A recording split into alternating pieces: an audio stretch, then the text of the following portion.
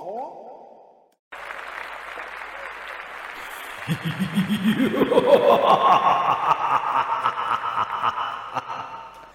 วัสดีครับต้อนรับเข้าสู่รายการ Major Movie Talk นะครับเป็นประจำทุกวันพุธเวลา 3 ทุ่มถึง 4 ทุ่มโดยประมาณนะครับดำเนินรายการโดยผมจีนวิวไฟเดอร์เหมือนเดิมนะครับเรากลับมาพร้อมกับเรื่องราวข่าวสารที่น่าสนใจที่เราจะมาพูดคุยกันในรายการ60นาทีเต็มๆนะครับที่เราจะได้มาคุยกันแบบนี้นะครับฉะนั้นใครสนใจประเด็นไหนหรือว่ามีเรื่องอะไรอยากจะพูดคุยกันก็สามารถทักทายกันเข้ามาได้นะครับเราอยู่กันสดๆนะครับที่ YouTube Major Group นะครับดังนั้นใครยังไม่ได้กดติดตามยังไม่ได้กดกระดิ่งอะไรไว้เนี่ยกดไว้หน่อยนะฮะกดไว้หน่อยถึงแม้ว่ามันจะไม่ค่อยแจ้งเตือนเราก็ตามนะครับอย่างไรก็ตามก็กดมันไว้หน่อยนะฮะเผื่อว่ามันแจ้งเตือนเราเนี่ยอย่างคุณอาชิรดาบอกกระดิ่งเตือนนะครับวันนี้เห็นไหมมันเตือนเราครับมันเตือนเราเจมส์บอนด์ตอนนี้ทยอยดูให้ครบตั้งแต่ภาคแรกจนล่าสุดครับสวัสดีครับคุณกวินนะครับรหัส007เป็นผู้หญิงได้แต่เจมส์บอนด์ต้องเป็นผู้ชายเท่านั้นในความคิดผมนะครับคุณธนชาติบอกแบบนั้นนะครับเข้าเลทอีกแล้วไม่เลทนะครับเพิ่งจะ 3:05 นาทีผมว่าผมเข้าตรงเวลานะนาฬิกาตรงนี้ก็รันมาประมาณ5นาทีพอดีเลทตรงไหน สวัสดีครับคุณพลัดนะครับมาแล้วสวัสดีทุกคนนะครับสวัสดีครับพี่จีนคุณภาสิทธิ์สวัสดีนะครับพี่จีนตอนใส่เสื้อเชิ้ตแบบในรายการวันเสาร์ที่ผ่านมาไม่ใช่เชิ้ตนะฮะนั่นเป็นแจ็คเก็ตอะไรสักอย่างนะฮะที่มันหาเสื้อไม่ได้ฮะก็เลยหาใส่แจ็คเก็ตครอบไว้ก่อน บอลเป็นผู้หญิงแล้วทำไมคะผู้หญิงเป็นได้แค่เครื่องสนองตัณหาของ007งั้นเหรอเราจะไม่คิดอะไรซีเรียสขนาดนั้นนะคุณทัศนียาครับ เดี๋ยวลองฟังความเห็นของเดนนิส เครกนะเดี๋ยวลองฟังความเห็นของเดนนิส เครกว่าเขาจะว่ายังไงนะครับเรื่องความจริงแล้วไอ้เรื่องเจมส์บอนด์คนต่อไปมันควรจะเป็นแบบไหนเนี่ยเถียงกันมาเยอะมากครับสวัสดีครับพี่จีนคุณเบรนนะครับสาระความรู้มาแล้วแลกเปลี่ยนกันนะฮะเราถือว่ามาแลกเปลี่ยนกันนะครับเรามีเวลาอยู่ด้วยกันชั่วโมงนึงที่จะคุยกันนะครับตอนนี้อยากดูชางชีมากๆจะเข้าโรงวันไหนครับพี่จีนได้ยินว่าจะเข้าไม่ต้นเดือนพฤศจิกาก็อะไรอย่างเงี้ยนะฮะหรือว่าปลายเดือนตุลาอะไรแบบนี้แหละรอดูเรื่องเขาเปิดโรงเปิดอะไรให้เรียบร้อยแล้วเราค่อยมาพล็อตวันฉายหนังกันก็แล้วกันเนาะสวัสดีครับเห็นพอดีคุณส้มไก่น้อยนะครับเตือนแล้วเข้ามาฟังเลยค่ะ JJ95 นะครับคุยสัก2ชั่วโมงได้ไหมคุณต้าบอกนะครับผมก็ไม่รู้ว่าสตรีมเมอร์เนี่ยเวลาเขาสตรีมเนี่ยพวกเวลาเขาเล่นเกมหรืออะไรแบบเนี้ยเขาสตรีมนานๆได้ยังไงนะฮะผมจัดรายการชั่วโมงเดียวปล่อยผมก็จะฟีบอยู่แล้วครับ เหนื่อยเหมือนกันนะวันนี้ผิดวันที่ผิดหรือเปล่าครับผมไม่ทราบเลยครับผมไม่ทราบผมไม่ได้เป็นคนเซตนะฮะผมแค่เป็นคนกดไลฟ์เข้ามาในล็อกที่เขาเซตเอาไว้แล้วนะครับดังนั้นถ้าวันที่ผิดก็รบกวนทีมงานของเมเจอร์เขาแก้ไขหน่อยกันแล้วกันนะครับวันนี้มาช้านะครับคุณศาสตรามาช้าใช่ไหมไม่ใช่ผมใช่ไหมมาแล้วของผมกระดิ่งไม่เตือนครับแต่เข้า YouTube แล้วมันก็ขึ้นมาตลอดเลยดีนะฮะคุณอานนท์ครับมารอก่อนกระดิ่งเตือนอีกครับเบส10828นะครับดู What If แล้วชักเบื่อแล้วครับพี่จีนผมอาจจะคาดหวังเยอะไปมั้งมันจะมีแก่นสารหรือเชื่อมโยงกันเหมือนดูการ์ตูนสั้นไปเรื่อยๆเกินไปใช่ครับผมรู้สึกอย่างนั้นตั้งแต่ตอนแรกอยู่แล้วล่ะครับแต่ว่าเห็นเขาเชียร์กันเยอะก็เลยเบาๆหน่อยไม่อยากพูดเยอะเดี๋ยวโดนว่าโรงหนังจะกลับมาเปิดทั่วประเทศวันไหนครับเขายังไม่ได้ประกาศวันมานะครับคุณก็รู้ว่าเวลาเขาจะประกาศอะไรเนี่ยเขาชอบประกาศแบบคนทำงานทำกันเกือบจะไม่ทันอย่างนั้นนะฮะเขาชอบแบบนั้นออกข้อสอบไปด้วยดูพี่จีนไปด้วยนะครับคุณกายเป็นอาจารย์ใช่ไหมครับออกให้มันง่ายๆหน่อยนะอาจารย์ออกยากเกินอ่ะสงสารนักเรียนนักศึกษานะฮะอยู่นนท์หรืออยู่เชียงใหม่คะคุณระดาวันถามนะครับถ้าเสียงชัดเสียงเคลียร์แบบนี้เสียงเป็นปกติแบบนี้มีทั้ง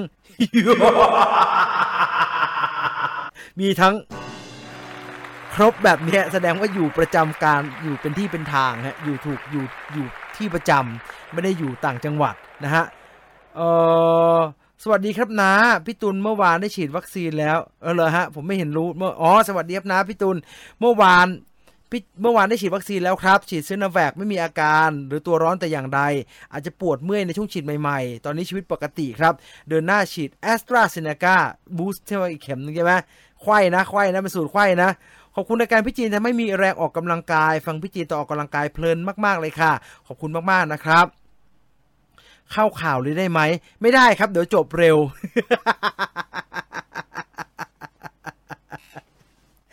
ไม่ได้เดี๋ยวจบเร็ว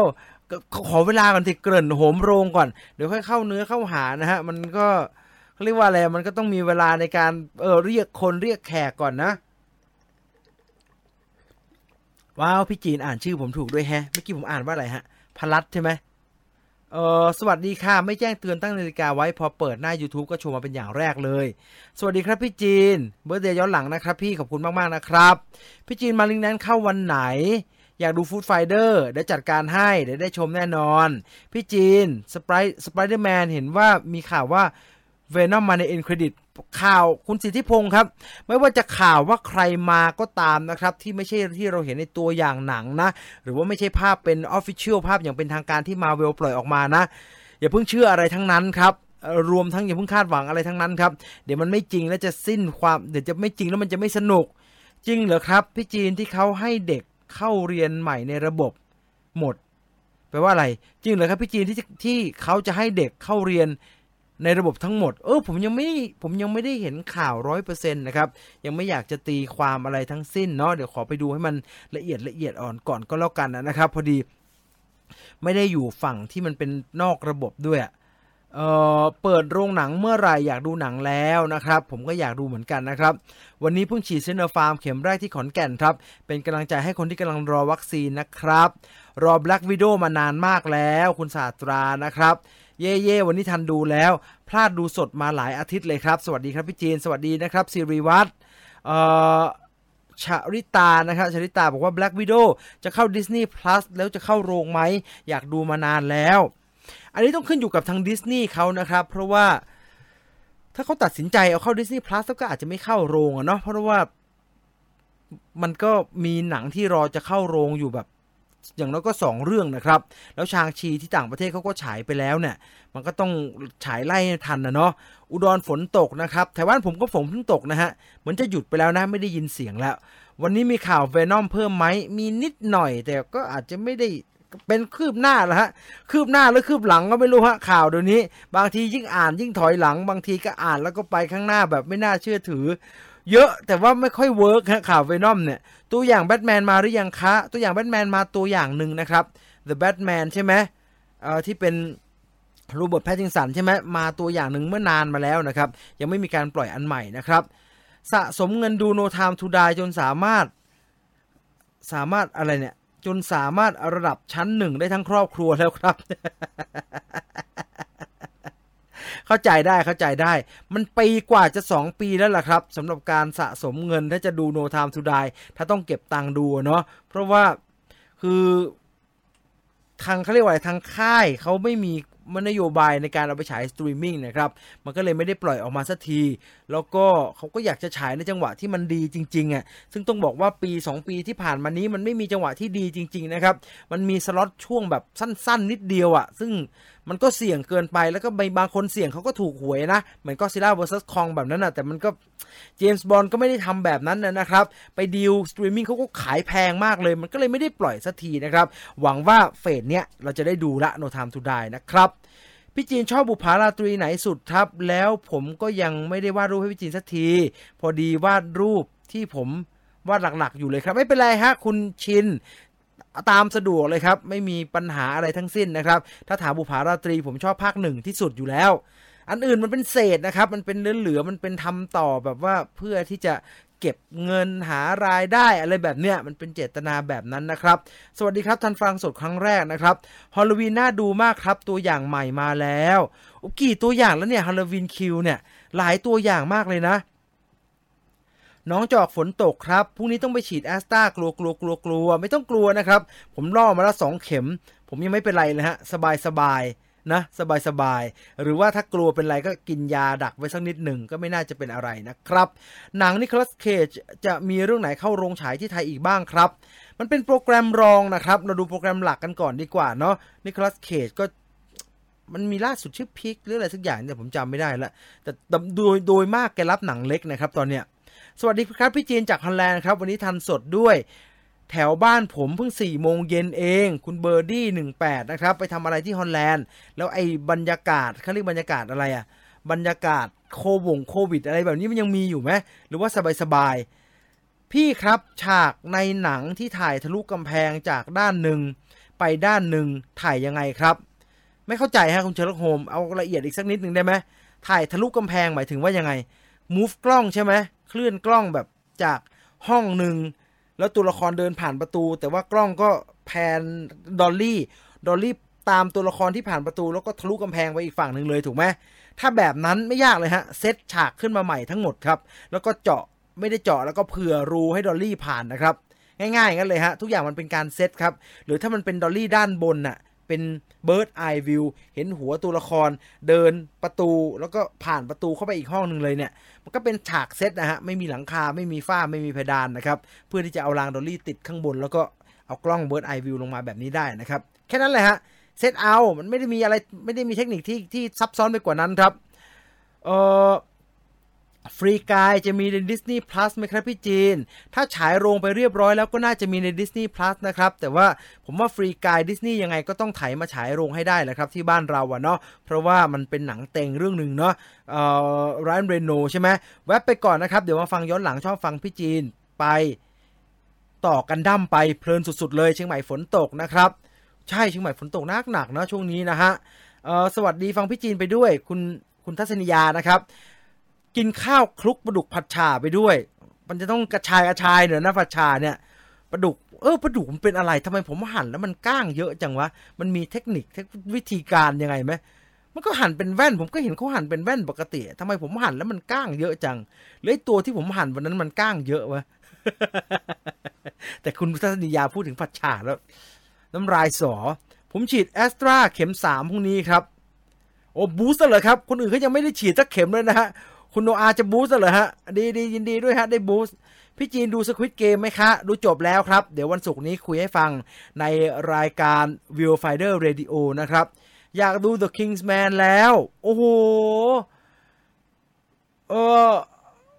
จำอะไรไม่ได้แล้วครับว่ามันควรจะมีอะไรบ้างอ่ะคือถอดแล้วถอดอีกนะรหัสตัวอย่าง Kingsman เนี่ยแต่มันก็นานมากเหลือเกินอ่ะ Kingsman ที่เป็นภาคต้นใช่ไหมครับที่เป็นแบบกำเนิด Kingsman แล้วมีราฟาเล่นใช่ไหม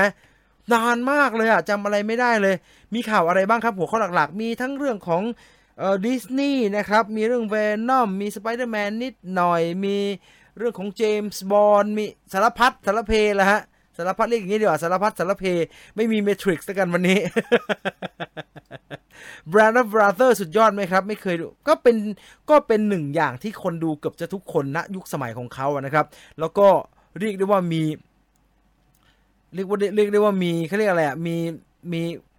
ใครที่เก็บ DVD เกือบจะมีกันเกือบทุกคนนะฮะที่เป็นกล่องเหล็กนั่นน่ะมาทันไลฟ์บ้างครับช่วงนี้ภูเก็ตติดเชื้อเยอะเลยไม่มีลูกค้าเลยได้นั่งฟังดีใจครับดีใจไหมคะไม่มีลูกค้าเนี่ยคุณเช็คอิทเอาท์ภูเก็ตโอทาวน์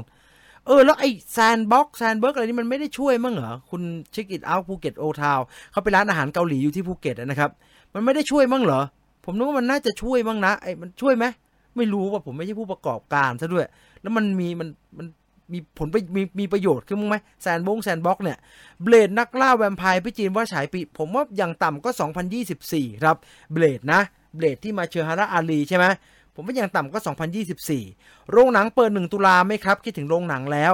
คือสาธารณสุขกับกทมเขาทะเลาะกันอยู่นะครับอันนี้ผมหมายถึงโรงในกรุงเทพอะเนาะที่อื่นผมยังไม่แน่ใจนะครับคือต่างจังหวัดบางจังหวัดณปัจจุบันก็ฉายนะแต่ว่าผมได้ยินมาว่าเขาประกาศว่า1แล้วหลายค่ายเขาก็มีการเปิดไลน์อัพว่าจะเป็น1เหมือนกันแต่ก็ยังไม่มีการแบบทุกคนก็ยังยึกยักหนูอยู่นะครับยังไม่มีการกล้าประกาศแบบชัดเจนว่าตกลงมันจะฉายวันไหนมันจะเปิดวันไหนกันแน่เพราะเราก็รู้ว่าแหมสบคเขาก็มีการประกาศแบบเห็นใจผู้ประกอบการจริงๆเนาะ ประกาศวันนี้ให้เปิดพรุ่งนี้อะไรแบบเนี้ยเขาก็ทำธุรกิจเป็นจริงๆนะเขาก็ชอบประกาศแบบนั้นครับแบบเข้าใจธรรมชาติของผู้ประกอบการและการทำธุรกิจเป็นอย่างดีอ่ะคือปุบปับก็จะปิดปุบปับก็จะเปิดคือเข้าใจแหละก็ตัดสินใจยากแต่ก็พี่ก็ต้องเข้าใจผมบ้างอ่ะดังนั้นเราก็เลยยังไม่มีใครตัดสินใจยังไม่มีใครกล้าประกาศอะไรครับเพราะว่ามันก็มีเสียงมาจากกทมอีกอะว่ากทมก็ไม่อยากจะเปิด15อย่างเงี้ยแล้วถ้ากทมกลับมาเปิด15ถ้าแค่จอที่กทมไม่เปิดผมว่า คนเอาหนังเข้าจำนวนมากก็อาจจะยังไม่ปล่อยนะฮะผมไม่แน่ใจนะโรงหนังหาดใหญ่ปิดยาวเลยครับไม่รู้จะได้ดูตอนไหนนะครับมีข่าว The Flash บ้างไหมมันมีภาพหลุดมาพักหนึ่งอะแล้วมันก็เงียบไปละไม่มีอะไรต่อละสำหรับ The Flash คิดว่าโผล่มาอีกทีน่าจะเป็นเรื่องเป็นราวนะครับพี่คิดยังไงครับที่ไปเตือนคนให้ดูร่างทรง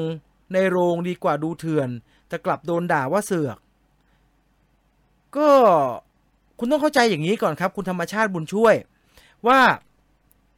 คนที่ดูหนังเถื่อนโดยที่ไม่ได้มีตรรกะคือไม่ได้ฮิริโอตปะไม่ได้รู้ว่ามันผิดมันไม่ดีอ่ะเขาตรรกะเขาพิการอยู่แล้วครับดังนั้นคุณไปคุยกับเขาไม่เขาไม่เข้าใจหรอกฮะเขาไม่ฟังคุณหรอกครับนึกออกไหมฮะแต่ถ้าเกิดเขาเป็นคนที่แบบดูไปแล้วรู้สึกบาปไปด้วยเขาอาจจะฟังคุณบ้างนะฮะแต่ว่ามันก็มีคนจำนวนมากที่ผมจะบอกว่านี่เป็นเรื่องเศร้านะฮะมันก็มีคนจำนวนมากที่รู้สึกว่าเรื่องนี้ไม่ผิดอยู่นะฮะมันอาจจะเศร้าหน่อยแต่ว่ามันเป็นแบบนั้นนะฮะมันเป็นแบบนั้นดังนั้นการที่จะพยายามหาเหตุและผลกับคนประเภทนั้นบางทีไม่ค่อยมีประโยชน์นะครับดังนั้นผมจะบอกว่าคุณธรรมชาติอย่าไปยุ่งกับเขาเลยฮะอย่าไปยุ่งกับเขาเลยเอาเท่าที่อยู่ในอาณาเขตก็เลยอาณาบริเวณของอยู่ในปริมณฑลการดูแลให้มันอยู่ในมือเราอะนะฮะแซนด์บ็อกซ์รายได้วนอยู่กับผู้ประกอบการระดับบนครับพวกห้างและวิลล่าระดับตลาดท้องถนนแย่กว่าเดิมอีกครับแล้วคนที่เขาเป็นผู้บริหารเขาทราบไหมฮะมีเสียงสะท้อนถึงผู้บริหารเรื่องพวกนี้ไหมไม่คุยเรื่องนี้ดีกว่านะเดี๋ยวปวดหัวเอาเป็นว่าให้กำลังใจเต็มที่แล้วกันนะฮะ ให้กำลังใจเต็มที่แล้วกันคุณชิคกี้ดาวภูเก็ตโอทาวเดี๋ยวทุกอย่างมันจะกลับมาคุณต้องเราอึดมาได้2ปีแล้วใช่ไหมเราอึดมาได้2ปีแล้วเดี๋ยวมันจะต้องดีขึ้นนะฮะเราไปที่ข่าวของเราในวันนี้ดีกว่านะครับฟาดอีกพี่ไม่ได้ฟาดอะไรนะฮะใจเย็นๆนะฮะไม่ได้ดุเดือดอะไรพูดไปตามหลักการดังนั้นแล้วไม่ต้องไปเหนื่อยฮะบางอย่างมันเถียงไปมันทะเลาะกันไปก็ไม่มีประโยชน์เราจะไม่อยู่ในสงครามที่มันไม่ได้เล่นในกติกาเดียวกันนะครับเขาไม่ได้เข้าใจในตรรกะแบบที่เราเข้าใจในขณะเดียวกันแล้วก็อย่าไปหวังว่าเขาจะเข้าใจนะฮะแล้วก็ไม่ต้องไปว่าอะไรเขาหรอกฮะเอาแต่ปริมณฑลเราเนาะไปดูเรื่องราวของเราในวันนี้ดีกว่าก่อนที่จะดูข่าวขอปชสพกันนิดนึงเลยกันนะฮะถอดรหัสตัวอย่าง Last Night in Soho มาแล้วนะครับดูแล้วตัวอย่างเรียบร้อยถอดรหัสเรียบร้อยผมว่าทุกคนจะต้องเอาอันเนี้ยไว้ในลิสต์อีกหนึ่งเรื่องแน่นอน Last Night in Soho แต่อย่าพึ่งนะครับผมไม่ได้บอกว่าหนังเรื่องนี้มันน่าดูเพราะว่ามันมีอัญญาเทเลอร์จอยแสดงนำเท่านั้นนะครับคือโอเคมันน่าดูเพราะว่าเธอแน่นอนอยู่แล้วล่ะแต่ว่าเอ็ดการ์ไรท์ก็เจ๋งนะผู้กำกับก็ทำเรื่องอะไรมามันก็ดีไปหมดนะครับแล้วคราวนี้มาจับหนังแบบ psychological thriller อย่างเงี้ยหนังระทึกขวัญแบบเชิงจิตวิทยาฝันหรือจริงหรือย้อนอดีตหรือตัวตนจริงอะไรแบบเนี้ยน่าสนใจมากครับดังนั้นเพื่อเป็นการอุ่นเครื่องเรียกน้ำย่อยจากภาพยนตร์เรื่อง Last Night in Soho นะครับผมเอาอีกทีผมจะพูดเรื่องนี้อีกรอบหนึ่งว่าผมจริงๆผมชอบดูหนังแบบนี้มากกว่าหนังที่เป็นแฟรนไชส์หนังภาคต่อภาคต้นซีโควพรีโควอะไรก็ตามนะฮะมันซ้ำๆเดิมๆนะครับต่อให้เรื่องมันใหม่แล้วก็จะมีทิศทางใหม่ๆฮะผู้กำกับใหม่แล้วก็ตามแต่มันก็ยังอยู่ในขอบข่ายแบบเดิมผมชอบดูเรื่องที่มันเป็นเรื่องใหม่เลยเล่าใหม่ไม่มีอะไรรู้มาก่อนเลยผมชอบดูอะไรแบบนั้นมากกว่าหนังภาคต่อครับดังนั้น Last Night in Soho เป็นอีกเรื่องที่อยากดูมากๆนะอยากดูมากๆโทมัสซินแมคเคนซี่ด้วยก็น้องเด็กเล็กและโทมัสซินแมคเคนซี่เรื่องนี้น่ากลัวมากเลยฮะผมว่าไม่รู้อะไรนะเอ็มไนท์กำกับเรื่องโอนะครับแล้วคำวิจารณ์เรื่องโอกับ Last Night in Soho เรียกว่าเป็นฟ้ากับเหวได้เลยครับคุณทัศนียาครับ อยากดูนะครับแล้วก็อยากให้ทุกคนได้เข้าไปชมนะครับถอดรหัสตัวอย่าง Major Trailer Talk ตอนล่าสุดนะครับกับ Last Night in Soho รวมทั้งตอนนี้มีตัวอย่างหนังเรื่องอะไรที่ผมถามทุกคนไว้หน่อยนะฮะเพราะว่าผมจำไม่ได้แล้วทำไปเยอะมากเลยมีตัวอย่างหนังเรื่องอะไรที่ยังไม่ได้ถอดยังไม่ได้ทเลอร์ทอล์กกันไปมันตกมันหล่นมันข้ามไปในช่วงที่มันเป็นโควิดมันนัวๆบอกมาได้ครับบอกมาได้เดี๋ยวผมจะย้อนกลับมาทำให้ก็แล้วกันนะครับสำหรับถอดรหัสตัวอย่างภาพยนตร์ Major Trailer Talk ครับ และย้ำอีกทีครับก่อนโรงหนังจะเปิดอย่าลืมฮะใครอยากจะกินป๊อปคอร์นอร่อยนะฮะป๊อปคอร์นป๊อปสตาร์นะครับสามารถไปซื้อได้สั่งซื้อได้ตามdelivery service ทั้งหลายนะครับบริการส่งอาหารทั้งหลายน่าจะมีป๊อปสตาร์กับทุกยี่ห้อแล้วครับลองไปเสิร์ชดูโปรโมชั่นเป็นแบบนี้อยู่หรือเปล่าผมไม่แน่ใจนะใบนี้เก่านะฮะ แล้วก็เขามีรสชาติอื่นๆเพิ่มเติมมาแล้วนะป๊อปสตาร์ที่เป็นพรีเมียมป๊อปคอร์นน่าจะยังคงอยู่ที่2 4 5รสชาตินี้อยู่แต่ว่าไมโครเวฟป๊อปคอร์นได้ยินว่ามีรสบาร์บีคิวมาแล้วนะครับมันเป็นผงโรยๆโอ้เดี๋ยวนี้เทคโนโลยีอาหารเขาทำผงโรยอร่อยนะไอ้ผงโรยที่เอาไว้โรยป๊อปคอร์นที่เป็นรสชีสเนี่ยโคตรอร่อยเลยอยากจะเอามาแตะลิ้นกินเฉยๆแต่รู้ว่าไม่ดีต่อสุขภาพมากมายว่ากินเปล่าๆอย่างนั้นไม่ดีมันเยอะไปนะฮะ ดังนั้นใครอยากจะทานนะครับสามารถสั่งซื้อได้ทุกรูปแบบนะครับสำหรับป๊อปสตาร์นะจ๊ะก่อนจะไปเริ่มข่าวแรกขอกินน้ำอีกนึง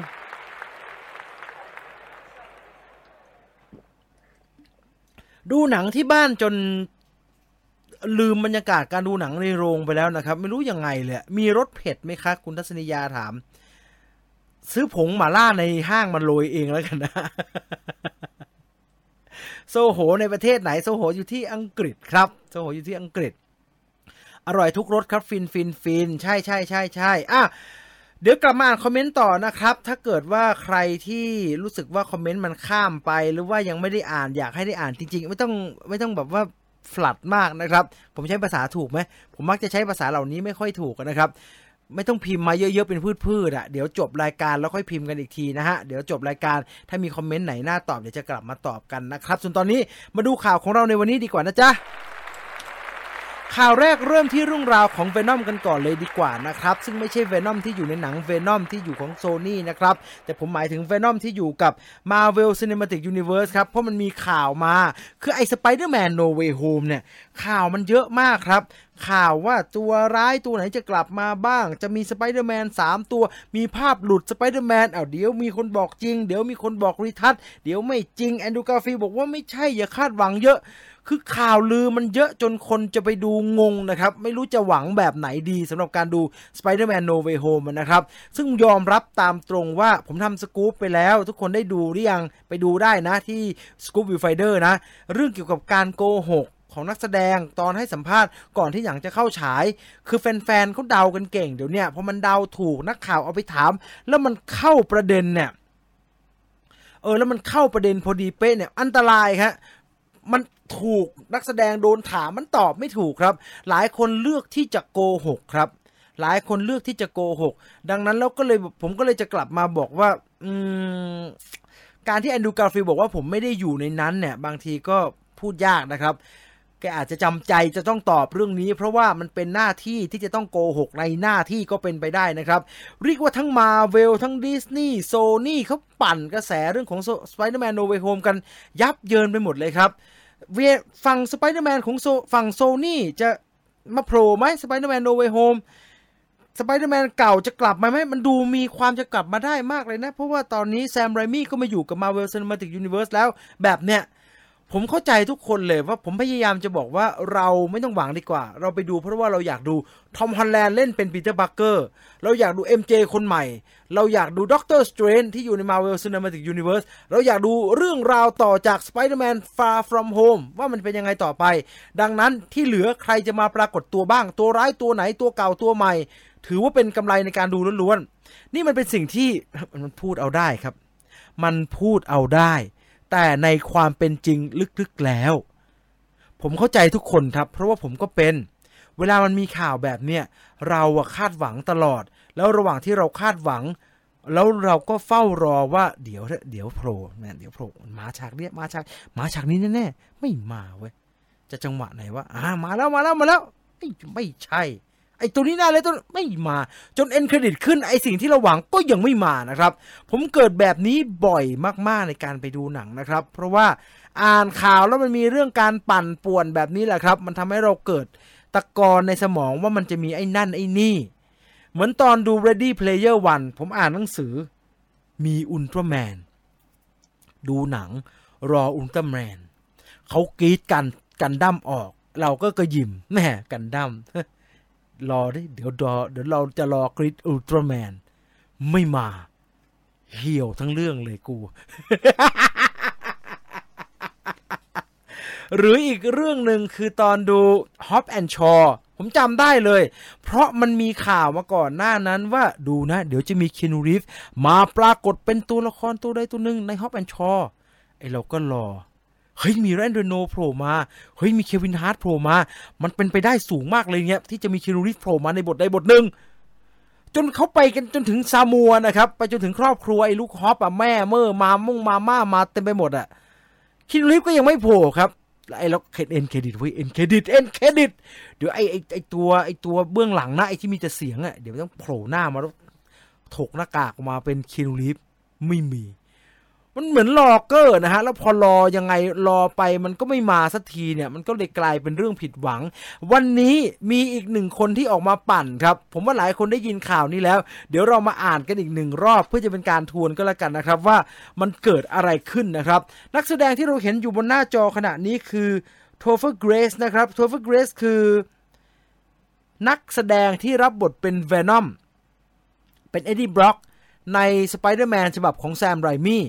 น่าจะเป็นสไปเดอร์แมน3นะครับถ้าผมจำผิดก็ประทานโทษนะใช่เพราะว่า1เป็นกรีนก็อบลิน2เป็นด็อกเตอร์ออกโตปัส3ก็เป็นไอ้เวนอมนี่แหละที่มีตีระฆังอันนี้ผมติดใจมากนะว่าเวนอมแพ้เสียงระฆังไงตอนท้ายมันดูแพ้ง่ายมากเลยแต่อย่างไรก็ตามโทเฟอร์เกรซก็เป็นหนึ่งในนักแสดงที่เคยอยู่ในจักรวาลสไปเดอร์แมนมาก่อนแล้วมันก็อยู่ในจักรวาลเดียวกับตัวร้ายมันเคยโผล่นะครับตัวร้ายมันมาโผล่เนี่ยด็อกเตอร์ออกโตปัสอะอยู่ภาค2ยังมาเลยกรีนก็อบลินเป็นตัวร้ายภาคแรกนะเสียงวิลเลมดาโฟ แล้วก็ลูกระเบิดโยนมามันก็มาครับดังนั้นตัวร้ายภาค3 Venom จะไม่มาเชียวเหรอก็เลยมีนักข่าวฮะไปสัมภาษณ์แล้วเจ้าตัวก็ตอบคำถามนี้ลงในโซเชียลมีเดียนะครับโทเฟอร์เกรซบอกว่ารู้กันแค่เรานะครับใช่แล้วครับผมอยู่ในหนังเรื่องนี้เรื่องมันเริ่มขึ้นตอนที่ปีเตอร์ พาร์เกอร์ของทอม ฮอลแลนด์เนี่ยกำลังเศร้าที่ทุกคนรู้ความจริงในเรื่องของเขาหลังจากนั้นเรื่องบ้าบอก็เกิดขึ้นกับดร.สเตรนจ์ครับแล้วดร.ออคโตปัสที่แสดงโดยอัลเฟรด โมลิน่าเนี่ยก็เข้ามาในมิติหลังจากนั้นอิเล็กโทรกรีนก็อบลินก็ออกมาจากประตูมิติพร้อมกับบอกว่านี่มันได้เวลากระทืบสไปเดอร์แมนแล้ว จากนั้นทอม ฮาร์ดี้กับผมก็จะออกมาสู้กันซึ่งผมชนะขาดเลยนะครับไม่ใช่การต่อสู้ด้วยซ้ำไปเนี่ยจริงๆผมแค่เตะตูดเขาเท่านั้นแหละไม่อยากจะบอกเยอะนะแต่มีนักแสดงสไปเดอร์แมนจากยุค70ด้วยแล้วก็จะมีอควาแมนมีแบทแมนเป็นเอฟเฟกต์นะไม่ใช่ไมเคิล คีตันนะมาครอสโอเวอร์เต็มไปหมดเลยแล้วก็จะมีวิญญาณของฮานโซโลจาก Rise of the Skywalker มาด้วยแถมยังมีอีวาหุ่นจากวอลอีมาโผล่ในหนังเรื่องสไปเดอร์แมนโนเวย์โฮมด้วยเรื่องนี้รู้แค่เรานะ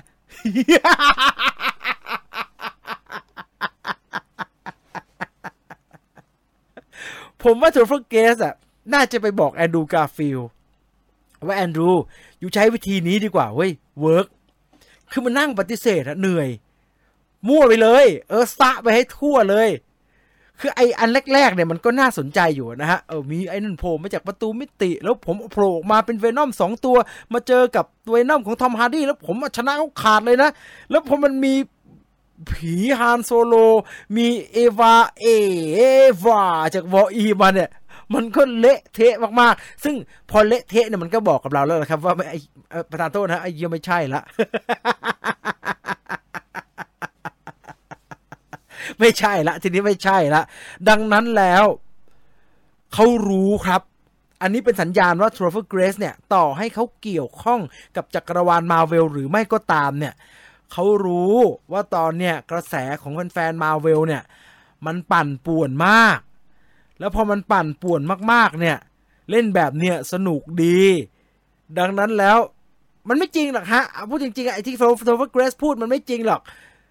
แต่จริงๆแล้วในของจริงอ่ะมันจะมีแค่ไหนอ่ะอันเนี้ย อยากรู้แล้วฮะบ้าบอคอแตกฮะไอ้มาร์เวลมันจะถ้าผมเป็นมาร์เวลนะผมจะไม่ปล่อยละตัวอย่างอะไรอ่ะถ้ามีผมอยากจะบอกแหม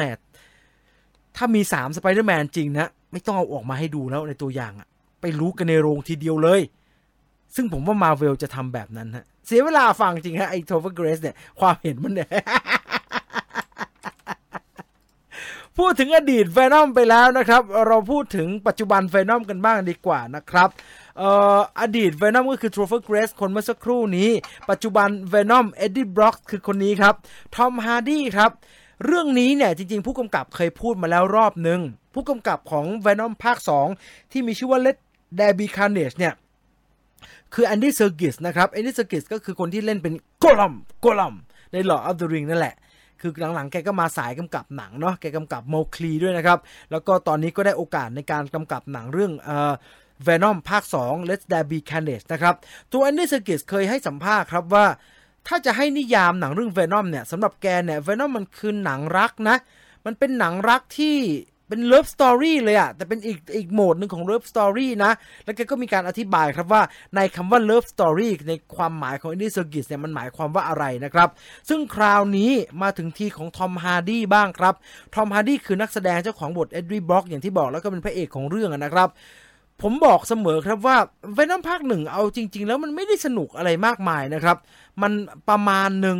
มันก็เหมือนหนังซูเปอร์ฮีโร่แบบ Origin of Superhero ปกตินั่นแหละครับต้นกำเนิดตัวละครซูเปอร์ฮีโร่มันมาจากไหนไปเจอซิมไบโอตยังไงแล้วความสัมพันธ์ระหว่าง Eddie Brock กับ Venom มันเป็นแบบไหนเนี่ยหนังภาคแรกทำหน้าที่แบบนั้นดังนั้นแล้วความหวือหวาของหนังภาคแรกมันไม่ได้มากมายนะครับแต่สิ่งที่ทำให้หนัง Venom ภาคแรกเนี่ยมันดูแบบผมใช้คำว่าอย่างนี้ดีกว่ามันดูมีความหวังมากๆมันดูแบบโอ้ยเขาคิดอันนี้มาได้ดีมากๆนะก็คือการแสดงของทอมฮาร์ดี้ครับที่แสดงคู่กับเวนอมผมไม่แน่ใจว่าแกพากย์เสียงเวนอมเองหรือเปล่าขอเช็คหน่อยได้ไหมอยากรู้จังเลยใครก็ได้เช็คให้ทีสิ ผมไม่แน่ใจว่าแกพากย์เองหรือเปล่าแต่ว่านี่คือสิ่งที่เอ็ดดี้บล็อกกับเวนอมสร้างขึ้นมาในหนังเรื่องเวนอมได้ดีมากครับการคุยกันความเป็นพาร์ทเนอร์คู่หูกันความสัมพันธ์ระหว่างตัวละครโฮสคือเอ็ดดี้บล็อกและซิมไบโอตที่สิงร่างอยู่ก็คือเวนอมเขาเป็นคนละคนกันโดยสิ้นเชิงนะครับเขาไม่ใช่เอ็ดดี้บล็อกแปลงร่างเป็นเวนอมแต่เป็นสิ่งที่มาร์เวลก็พยายามจะทำกับ Incredible Hulk ครับคือแยกบรูซแบนเนอร์กับฮอคไปคนละฝั่งเลยเราจะเห็นว่าเขาทะเลาะกันใน Avengers Endgameฮอคอยู่ออกมาสักทีสิไม่ใช่ Endgame สิ Infinity War Endgame กลายเป็น Professor Hulk ไปเรียบร้อยแล้วเขาทะเลาะกันฮอคอยู่ออกมาได้แล้วอย่าบิ๊กกรีนอยู่อย่าไปอย่างนั้นอย่างนี้เลยก็ no อะไรแบบนั้นแต่เอ็ดดี้บล็อกกับเวนอมเนี่ยทำแบบนั้นมาตั้งแต่แรกครับแล้วเป็นการออกแบบที่น่าสนใจมากเขามีการคุยกันเขามีเจ้าแง่แม่ลูกอะไรแบบทะเลาะกันแบบมีประเด็นมีมุกตลกเล่นกันได้สนุกสนานมากแล้วก็กลายเป็นสีสันที่ทำให้หนังเรื่อง Venom ภาคแรกเนี่ยประสบความสำเร็จแล้วก็ดูดีมากครับซึ่งผู้กำกับเขารู้เรื่องนี้เขาดูใครก็รู้ฮะแล้วเขาก็เสริมจุดแข็งอันนี้แหละให้กลายเป็นจุดเด่นของหนัง Venom Let There Be Carnage นะครับคราวนี้เป็นทีของทอมฮาร์ดี้บ้างครับที่ออกมาพูดถึงเรื่องความเป็น Love Story หรือว่าหนังรักของหนังเรื่อง Venom Let There Be Carnage ทอมฮาร์ดี้บอกว่าใช่เลยครับมันเป็นหนังรัก 100% เลยมันเริ่มต้นจากเรื่องราวของความรักมันมีทั้งองค์ประกอบที่บ้าบอแล้วก็เหนือจริงอยู่ในนั้นแต่มันไม่ได้เป็นแบบที่คุณคิดทั้งหมดนะครับมันเป็นเรื่องความรักที่ไม่สมบูรณ์แบบมีความเป็นหนังคู่หูในเรื่องและมีความเป็นหนังคู่รักสุดแปลกประหลาดและมีเรื่องวิกฤต7 ปีด้วยนะ อยากรู้เลยครับเพราะว่าในเมื่อเราชอบสิ่งนี้ใน Venom แล้วมันถูกนำมาขยายต่อใน Let There Be Carnage มันจะออกมากลายเป็นแบบไหนอันนี้น่าสนใจมากๆดังนั้นรอดูได้เลยนะครับหนังจะเลื่อนฉายจากกลางเดือนตุลาคมมาเป็น1 ตุลาคมนะครับดังนั้นถ้าไม่มีอะไรผิดปกติถ้าไม่มีอะไรคือเขาเริ่มโปรโมทละPR เริ่มขยับขยื่นละทาง Sony Picture Thailand เริ่มมีการขยับขยื่นเคลื่อนไหวละว่า Venom จะฉายแต่ว่าเขายังไม่ได้ลงวันนะครับผมก็อยากรู้แหละว่าVenom มันจะลงวันฉายเมื่อไหร่จะได้ไปจองตั๋วอยากดูมากแล้วนะฮะตุลาน่าจะได้ดูนะตุลาน่าจะได้ดูถ้าทุกอย่างไปได้สวยนะใช้คำนี้ดีกว่าผมว่าเราใช้คำว่าไปได้สวยดีกว่าไปได้สวยถ้าทุกอย่างไปได้สวยถ้าทุกอย่างไปได้ไม่สวยเนี่ยมันก็เลื่อนเหมือนเดิมนะฮะแต่ถ้าไปได้สวยเราก็จะได้ดูกันในโรงรอดูได้ตามติดความคืบหน้าดีๆนะครับถ้าตามติดชิดๆก็ไปกด Sony ไทยไว้ถ้าตามติดแบบสบายๆก็เมเจอร์เขาอัปเดตไวมากนะฮะเรื่องตารางฉายเขาอาชีพเขาเนาะหน้าที่เขาดังนั้นรอดูดีๆก็แล้วกันนะครับแม่กดตบมือไม่ตบเลย พ่อแง่แม่งอนเมื่อกี้พูดไปแล้วมันก็ลืมคำฮะมาดูอีกเรื่องฮะอันนี้ก็เป็นเรื่องใหญ่แล้วก็เป็นเรื่องที่แหมมันก็แข่งกันมาแต่อดีตชาติอดีตกาลแล้วนะครับสำหรับเรื่องของรัสเซียกับอเมริกานะครับเรื่องของเรื่องมันเริ่มจากตรงนี้ครับทอมครูซครับคือหลังจากจบ Mission Impossible เรียบร้อยแล้วเนี่ยตอนนี้ก็ถ่ายภาค7เสร็จละเดี๋ยวก็จะมีภาค8ต่อไปนะครับแต่ว่าโปรเจกต์หนึ่งที่เราเห็นมาโดยตลอดนะครับก็คือมีการประกาศมาร่วมปีกว่าๆแล้วครับกับโปรเจกต์หนังที่ทอมครูซร่วมมือกับ SpaceX แล้วก็ NASA ครับในการส่งทีมงานไปถ่ายทำภาพยนตร์บนอวกาศจริงๆเป็นครั้งแรกก่อนหน้านี้ฉากในอวกาศทั้งหมดก็เป็นการทำงานภายใต้การใช้วิชวลเอฟเฟกต์ใช้สลิงดึงใช้บลูสกรีนกรีนสกรีนอะไรก็ตามนะครับแต่ว่าคราวนี้ทอมครูซคือก่อนมันก็มีนะมันก็มีอย่างอพอลโล13เนี่ยเขาก็ขึ้นไปแต่มันไม่ได้ขึ้นไปเขาเรียกว่า low orbit หรือว่าอะไรสิ่งผมไม่ค่อยแน่ใจผมจำศัพท์ไม่ได้มันคือเกือบจะขึ้นไปบนชั้นบรรยากาศที่จะเกือบจะออกไปอวกาศนะครับมีเรื่องแรงโน้มถ่วงอะไรเปลี่ยนแปลงแล้วล่ะแต่ก็ยังไม่ใช่อวกาศจริงๆสักทีเดียวนะครับแต่มันมีโปรเจกต์มาว่า SpaceX กับ Tom Cruise รวมทั้ง NASA เนี่ยเขาจะยกกองกันขึ้นไปถ่ายทำภาพยนตร์บนสถานีอวกาศครับโดยจะเป็นครั้งแรกในประวัติศาสตร์นะครับแต่ว่าไม่ทันแล้วครับไม่เป็นครั้งแรกแล้วครับหนังของ Tom Cruise เพราะรัสเซียไปก่อนนะครับที่เห็นอยู่นี้คือผู้กำกับรัสเซียนะครับชื่อว่าคลิมชิปเปนโกนะฮะคลิมชิปเปนโกผู้กำกับชาวรัสเซียที่มีแผนว่าเร็วที่สุดอย่างเร็วคือ5ตุลาคม2021เราจะพากองถ่ายไปถ่ายที่สถานีอวกาศของรัสเซียหนังชื่อว่า The Challenge ถ่ายทำกันทั้งหมด12วันในวงโคจรโดยจะได้รับความร่วมมือทางอวกาศจากยูริกาการินเซ็นเตอร์ที่กรุงมอสโกมาช่วยอำนวยความสะดวกในการถ่ายทำภาพยนตร์เรื่องนี้นะครับหนังจะออกมาดีไม่ดียังไงอันเนี้ยต้องรอดูครับแต่การไม่สามารถใช้คำว่า the first movie production in space บนโปสเตอร์ได้เนี่ยเจ็บเหมือนกันนะฮะเจ็บปวดเหมือนกันนะเจ็บปวดเหมือนกันนะเขาตั้งใจจะมันจะเป็นแบบว่าจุดขายที่แข็งแรงมากนะครับคือมันก็ศักดิ์ศรีในการถ่ายไม่ได้น้อยกว่าเดิมฮะมันก็ยังคงถ่ายในอวกาศอยู่มันจะแตกต่างเรื่องมันจะดีกว่าด้วยซ้ำไปแต่จะไม่สามารถใช้คำว่าภาพยนตร์เรื่องแรกที่ถ่ายทำบนอวกาศจริงๆไม่ได้ใช้แล้วฮะ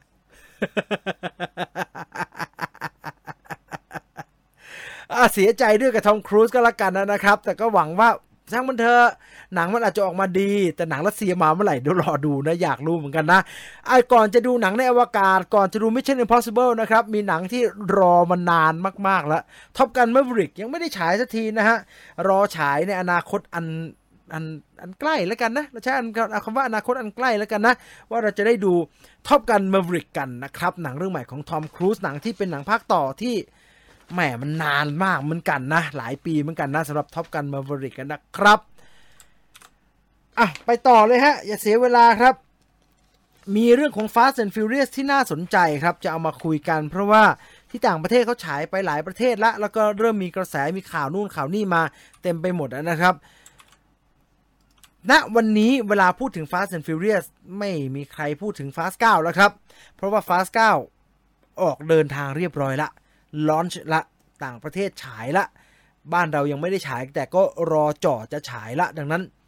ไม่ใช่หน้าที่ของผู้กำกับในการขับเคลื่อนให้หนังมันประสบความสำเร็จแล้วครับทีมสร้างผู้กำกับนักแสดงเขาทำทุกอย่างเท่าที่ควรจะทำละหลังจากนี้ก็แค่สนับสนุนในการโฆษณาประชาสัมพันธ์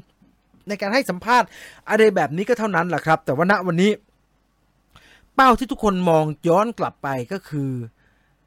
หนังภาคต่อกับอนาคตของหนังชุด Fast and Furious ครับมีการประกาศออกมาเรียบร้อยแล้วนะครับว่าหลังจากหนังภาคที่9ที่กำลังจะเข้าฉายเนี่ยตอนนี้ก็จะมี Fast and Furious ภาคที่10กับ11นะครับจะเป็นภาคจบของ Fast Saga ครับจัสตินลินออกมาให้สัมภาษณ์ณวันนี้นะครับว่าแกเนี่ยเข้าไปอยู่กับจักรวาล Fast and Furious ครั้งแรกเนี่ยก็คือ Tokyo Drift จัสตินลินบอกว่าตอนนั้นน่ะผมเข้าไปไม่มีใครพูดเรื่องภาคต่อภาคเต๋ออะไรทั้งสิ้นเลยนะแล้วก็พูดกันเป็นภาคๆไปอย่างนั้นแหละแต่ว่าหลังจากที่ผลงานมันเริ่มออกมาดีเนี่ยก็เริ่มมีการคุยกันมากขึ้นเรื่อยๆครับก็โปรเจกต์ก็ถูกพัฒนาขึ้นแล้วก็พัฒนามาไกลจนไกลมาจนถึงทุกวันนี้นะครับกลายเป็นหนัง Fast and Furious ที่เดี๋ยวกำลังจะมีภาคจบที่เป็น Fast Saga มากถึง11ภาคสิ่งที่จัสตินลินออกมายืนยันณวันนี้นะครับก็คือโอเค Fast and Furious 9 จะจบในตอนของมันโอเคมันจะมีตะกอนจะมีการเล่าเรื่องที่มีการโยนปมไปต่อในภาค10กับ11ก็ตามทีเป็นเรื่องปกติอยู่แล้วเพราะ Fast and Furious มันกึ่งจะเป็นจักรวาลแล้วครับก็เป็นหนังภาคต่อที่จะต้องทำแล้วก็มีการวางจิ๊กซอว์ชิ้นต่อไปเพื่อที่จะเหมือนโยนเศษขนมปังทิ้งไว้เพื่อกระโดดต่อภาคไปภาคหน้าครับแต่10กับ11จัสตินลินพูดชัดเจนแล้วครับว่าจะไม่ใช่เป็นแบบนั้นครับ Fast and Furious 10กับ11จะเป็นเรื่องราวที่เรียกได้ว่าเป็น chapter เดียวกันครับจะเป็นเรื่องที่อยู่ในบทเดียวกันนั่นหมายความว่าอะไรนั่นหมายความว่าถ้ามองในเชิงของการเล่าเรื่อง Fast and Furious 10กับ11จัสตินลินยืนยันแล้วว่ามันคือเนื้อเรื่องก้อนเดียวกันที่ถูกแบ่งออกเป็นภาค1และภาค2ครับผมว่าน่าจะคล้ายกับการดู Avenger Endgame กับ Avenger Infinity War นั่นแหละครับที่ถูกวางเอาไว้ตอนแรกเขาวางเอาไว้ว่าเป็น Infinity War 1กับ2นะครับซึ่งพอฉีกเป็น Endgame กับ Infinity War เนี่ยมันก็เป็น Infinity War 1กับ2อยู่ดีเลยครับผมว่านะ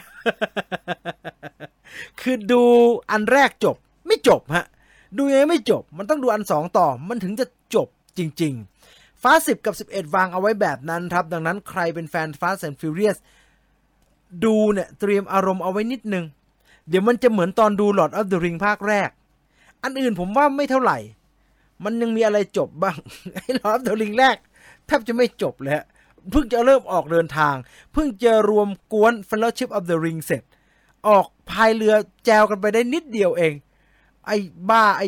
มันชื่ออะไรนะไอ้โบโรเมียตายโดนยิงธนูไอ้ชอนบีนตายห่าแล้วบิลโบแบกินกับไอ้แซมไวแกมจีพายเรือออกไป2คนแล้วปีเตอร์แจ็คสันจบแม่งตรงนั้นเลยเฮ้ยFast and Furious จะเป็นแบบนั้นครับจะเป็นแบบนั้น10กับ11ดังนั้นรอได้เลยนะครับว่าจะกลายว่าหนังจะเป็นอย่างนั้นอย่างที่บอกครับว่าณเวลานี้โอเคเราสบายใจได้9จะได้ดูละเสร็จแล้วรอเวลาอย่างเดียวว่าเมื่อไหร่อะไรต่อเมื่ออะไรจะดีขึ้น10 11กำลังทำงานอยู่แล้วจบหลังจาก10กับ11ไปแล้วล่ะหมดเลยเหรอมีสปินออฟฟาสผู้หญิงอย่างเงี้ยเหรอมีฮอปแอนด์ชออยู่เงี้ยเหรอไม่น่าจะพอมั้งเรื่องราวไอ้โดมินิกโทเรโตนี่จบไม่เอาแล้วอย่างเงี้ยเหรอจัสตินลินมีการพูดเรื่องนี้เหมือนกันครับว่าจัสตินลินบอกว่าเราเห็นอย่างชัดเจนนะครับว่าปัจจุบันนี้เนี่ยโลกในการชมโทรทัศน์เนี่ยมันมีความเปลี่ยนแปลงมากมายมหาศาลครับเรามีสตรีมมิ่งเกิดขึ้นช่องทางในการดูอะไรมันเกิดขึ้นมากมายครับทำให้ในฐานะคนทำงานเนี่ยเรามีที่ทางจะเอางานเราไปใส่เยอะไปหมดเลยเราไม่จำเป็นจะต้องทำหนังเฉพาะต่อภาคเข้าโรงอย่างเดียวละแกพูดตรงนี้เอาไว้แล้วแกก็บอกว่าแล้วคุณรู้ไหมว่าการประชุมในห้องประชุมเรื่องของ Fast and Furious เนี่ยเวลาเราคุยเรื่องพล็อตกันอะว่าเราจะมีอะไรบ้างใน Fast and Furious อะถ้าเราเอาทั้งหมดที่คุยกันอะว่ามีอะไรบ้างอะมารวมเป็น 100% อะคุณรู้ไหมว่าที่คุณได้ดูทั้งหมดอะมีถึง 20% เลยนะที่เราหยิบมาใช้งานเรามีอะไรที่ยังไม่ได้ใช้อีกเป็นกระบุงเลยที่จะสามารถเอามาใช้งานได้ดังนั้นถ้าพูดในเชิงธุรกิจไม่ต้องห่วงฮะถ้าเรายังเห็นตัวเลขของ Fast 9 10 11ได้เงินอยู่แบบนี้เขาทำต่อแน่นอนแล้วจัสตินลินก็บอกแล้วว่าเขามีของเอาไว้รอทำต่อเต็มไปหมดครับคิดว่าทางสตูดิโอรวมทั้งผู้กำกับผู้อำนวยการสร้างทุกคนที่เกี่ยวข้องกับ Fast and Furious นะครับณเวลานี้มอง Fast and Furious ไม่ได้เป็นหนังภาคต่อครับมันจะได้ไม่เป็นเหมือนหนังบ้านผีปอบเหมือนคุณทัศนียาบอกครับไม่ใช่เขามองให้มันกลายเป็นจักรวาลที่สามารถมีแคนนอนนู่นแคนนอนนี่ได้เยอะแยะไปหมดพูดให้เห็นเป็นรูปธรรมเนี่ยMarvel ยังไม่ได้ขนาดนั้นนะครับ Star Wars ได้ เพราะว่า Star Wars มีทั้ง Star Wars เส้นเรื่องหลักที่ตอนนี้มีทั้งหมด9ตอนมีตอนย่อยมี Rogue One มีตอนย่อยมี Solo A Star Wars Story มีซีรีส์ Mandalorian มี Clone Wars การ์ตูนมีการ์ตูน Bad Batch แล้วจะมี Obi-Wan ต่ออีกมีนิยายที่อยู่ในจักรวาลเดียวกันมีเกมที่แคนอนเป็นเรื่องราวที่เกี่ยวข้องกับจักรวาลหลักผมว่า Fast and Furious มองเป็นแบบนั้นมากกว่าครับเพราะว่าเขาเกริ่นเรื่องสตรีมมิ่งมาเยอะเลยว่ามันสามารถทำได้ดังนั้นแล้วขอบเขตของ Fast and Furious ณวันนี้ทุกคนก็รู้ครับว่าอย่าพูดเรื่องขอบเขตของ Fast and Furious หยาบคายมันไม่มีขอบไม่มีเขตมานานนะครับอะไรก็เกิดขึ้นได้จริงๆคือถ้าเควินไฟกีชอบโม้ว่าอะไรก็เกิดขึ้นได้ครับที่ Marvel ใช่ครับอะไรก็เกิดขึ้นได้ที่ Marvel แต่คุณไม่มีทางเกิดขึ้นได้เท่า Fast and Furious แน่นอนครับ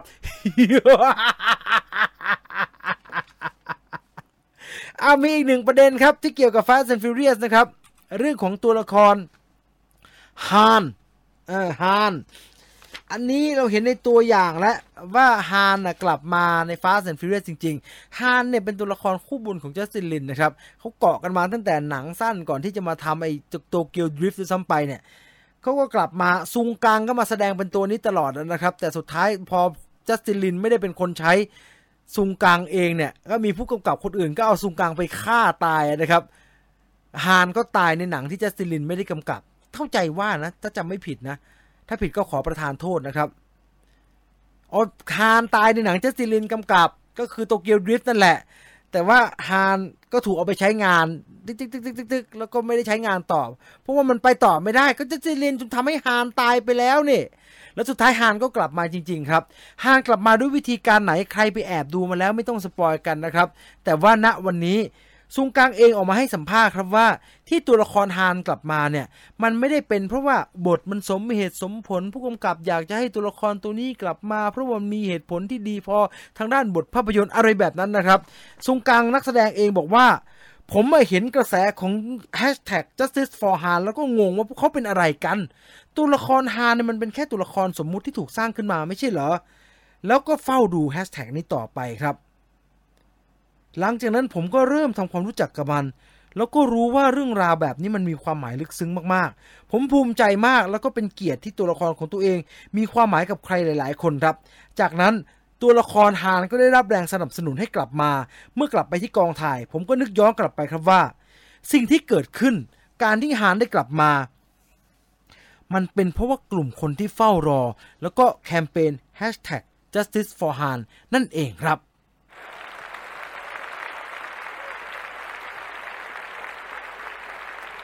เป็นอีกหนึ่งครั้งนะครับที่เป็นการยืนยันว่าเสียงจากแฟนคลับเสียงจากผู้ชมดังพอครับที่จะทำให้อะไรต่อมีอะไรมันเปลี่ยนแปลงได้ในภาพยนตร์ที่เราชื่นชอบครับ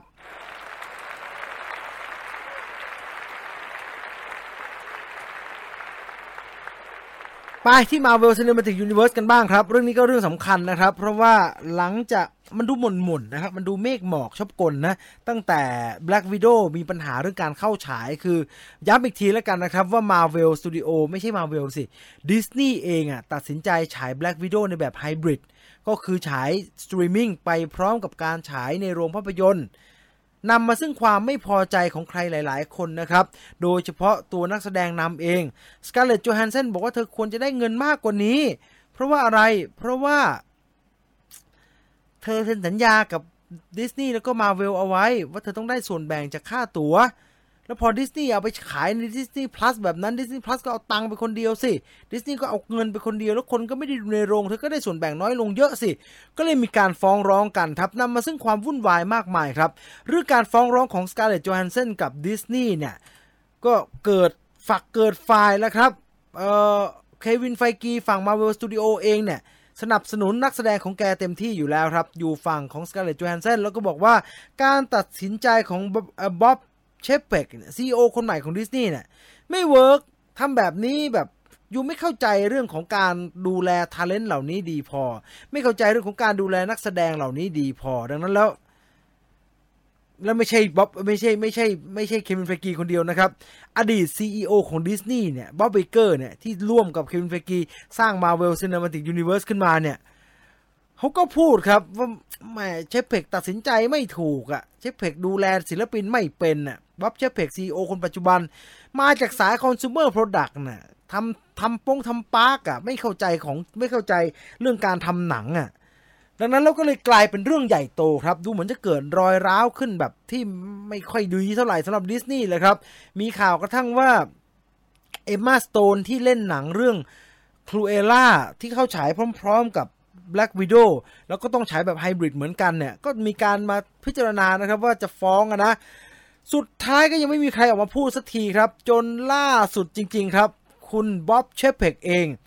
แกไปร่วมประชุมครับเป็นประชุมนักลงทุนนะครับในงาน Goldman Sachs 30 Anniversary 30 Annual Communicopia Conference เป็นงานประชุมของ Goldman Sachs นะครับบริษัทเงินทุนนะครับออกมาแล้วก็โดนถามก็มีการถามแกเรื่องเกี่ยวกับปัญหาที่เกิดขึ้นกับการจัดการเรื่องราวของการดูแลนักแสดงที่อยู่กับ Marvel Cinematic Universe ว่าในฐานะ CEO เนี่ยมิสเตอร์บ๊อบอยู่จะทำยังไงภาพมันไม่ดีเลยตอนเนี้ยหลังจากมีข่าวคราวการฟ้องร้องของ Scarlett Johansson เนี่ยบ๊อบเชฟเพ็กบอกแบบนี้ครับแกบอกว่าเราอยู่ในช่วงเวลาที่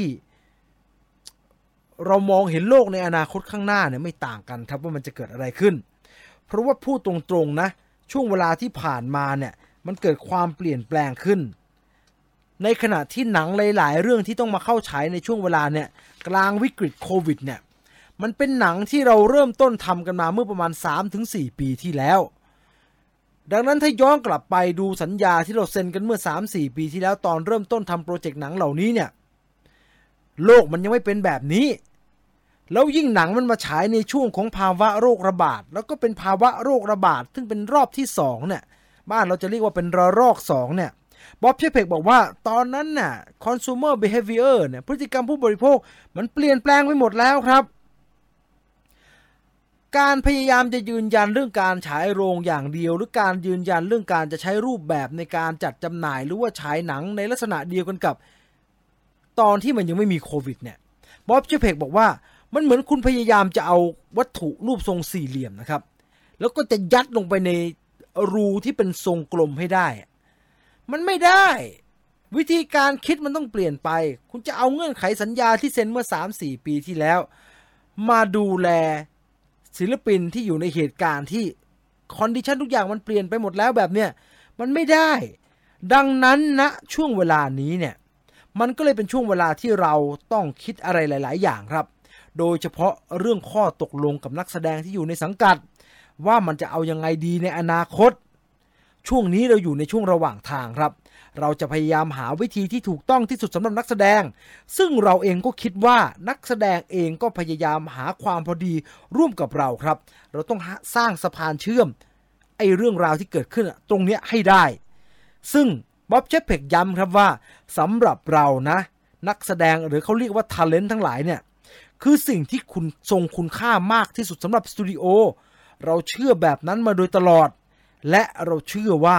ข้อตกลงใหม่ที่จะเกิดขึ้นสัญญาระหว่างเราสตูดิโอกับพวกเขาที่เป็นนักแสดงมันจะต้องเป็นไปในแบบที่ทุกคนพอใจครับ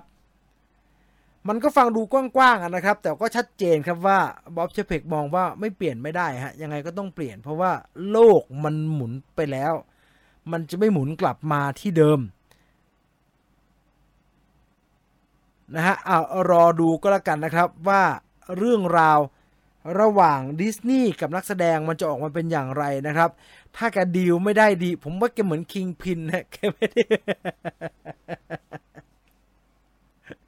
บอกว่าแกเหมือนคิงพินนี่คือรูปที่แกไปให้สัมภาษณ์เลยนะครับรอดูนะฮะว่าเรื่องระหว่างนักแสดงถ้าเคลียร์ไม่ได้ก็เหนื่อยนะจะไม่มีใครแต่มันก็ฟังขึ้นใช่ไหมล่ะเห็นไหมผมก็บอกนะมันก็ฟังขึ้นมันก็ฟังดูมีเหตุมีผลในแบบของผู้บริหารนะครับคือผมไม่เป็นคนเห็นใจผู้บริหารครับไม่ได้อยู่ตรงนั้นน่ะมันยากจริงฮะถ้าไม่ได้อยู่ตรงนั้นมันยากจริงๆว่าจะตัดสินใจยังไงในสภาวะที่เป็นแบบนี้ผมหมายถึงผู้บริหารค่ายหนังนะฮะไม่ใช่ผู้บริหารบ้านเมืองนะฮะบ้านเมืองได้ดีได้กว่านี้ครับ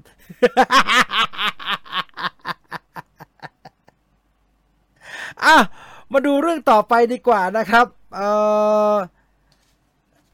หลายคนอยากรู้เรื่องของมันจะฉายก็ไม่ได้ฉายสักทีนะอันนี้เป็นหนังเซอร์ไพรส์อีกเรื่องหนึ่งนะครับ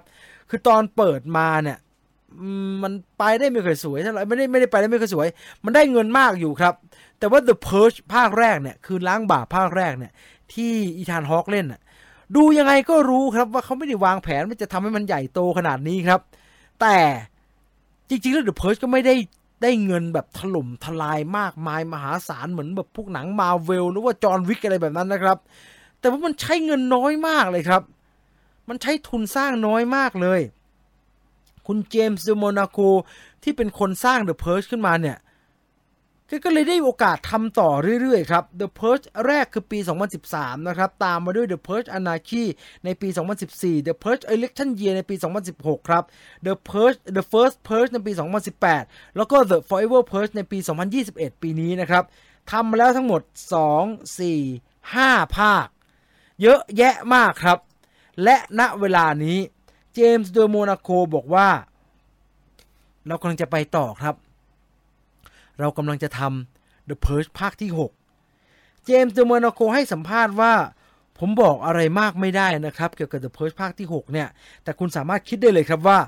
มันได้แรงบันดาลใจมาจาก Escape from New York อะไรแบบนั้นเลยผมจะพูดอย่างนี้ว่าอเมริกาที่จะอยู่ใน The Purge 6 เนี่ยจะไม่ใช่อเมริกาแบบที่เราอาศัยกันอยู่ตอนนี้ครับมันจะถูกเปลี่ยนแปลงไปหมดเลยในทางที่แตกต่างกันออกไปโดยสิ้นเชิงเลยและเรากำลังจะเปลี่ยนโฉมหน้าของอเมริกาใหม่โดยอีกอย่างที่ผมสามารถบอกได้ก็คือ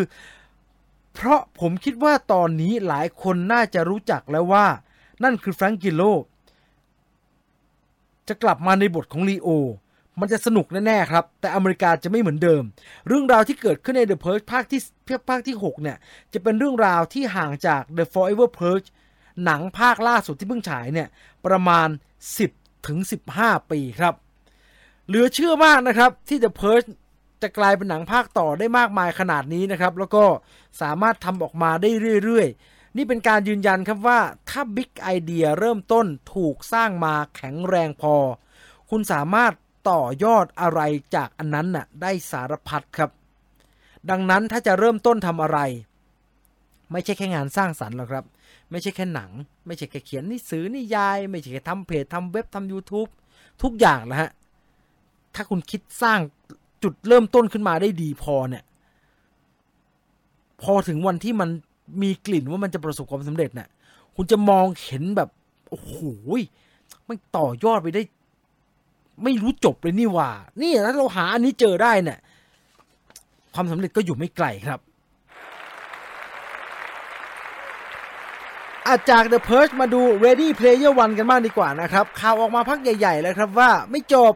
จะมี Ready Player 2 นิยายเนี่ยมันออกมาเรียบร้อยแล้วครับนักเขียนก็เขียนออกมาตีพิมพ์ผมซื้อมาแล้วนะแต่ยังไม่ได้เอาเวลาอ่านสักทีฮะErnest Cline เนี่ยเขียน Ready Player 2 ออกมาเรียบร้อยแล้วณวันนี้คิดว่าบทเสร็จแล้วครับแต่ว่าสตีเวนสปิลเบิร์กจะไม่ได้กำกับแล้วนะครับไทเชอรีแดนครับนักแสดงนำพระเอกเวดวัตสันจาก Ready Player One ออกมาให้สัมภาษณ์ว่า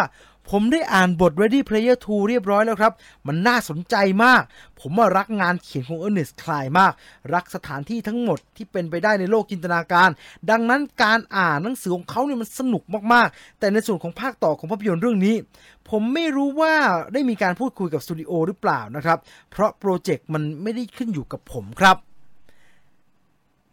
รอดูครับแกอ่านหนังสือไม่ใช่บทแกอ่านหนังสือประทานโทษแกอ่าน Ready Player 2 จบแล้ว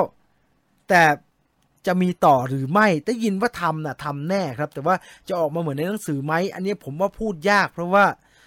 ตอนจบของหนังสือกับของหนังเนี่ยต้องพูดว่ามันต่างกันพอสมควรนะครับมันแตกต่างกันพอสมควรใครเป็นแฟน Ready Player One ก็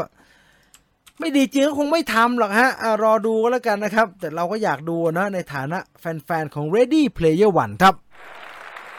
Welcome to the Oasis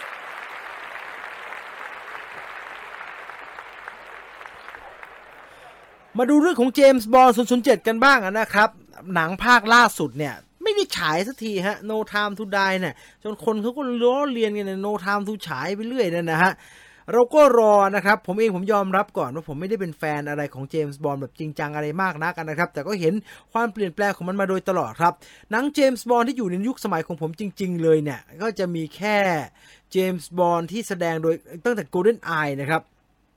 คุณเพียร์ส บรอสแนนแล้วก็มามี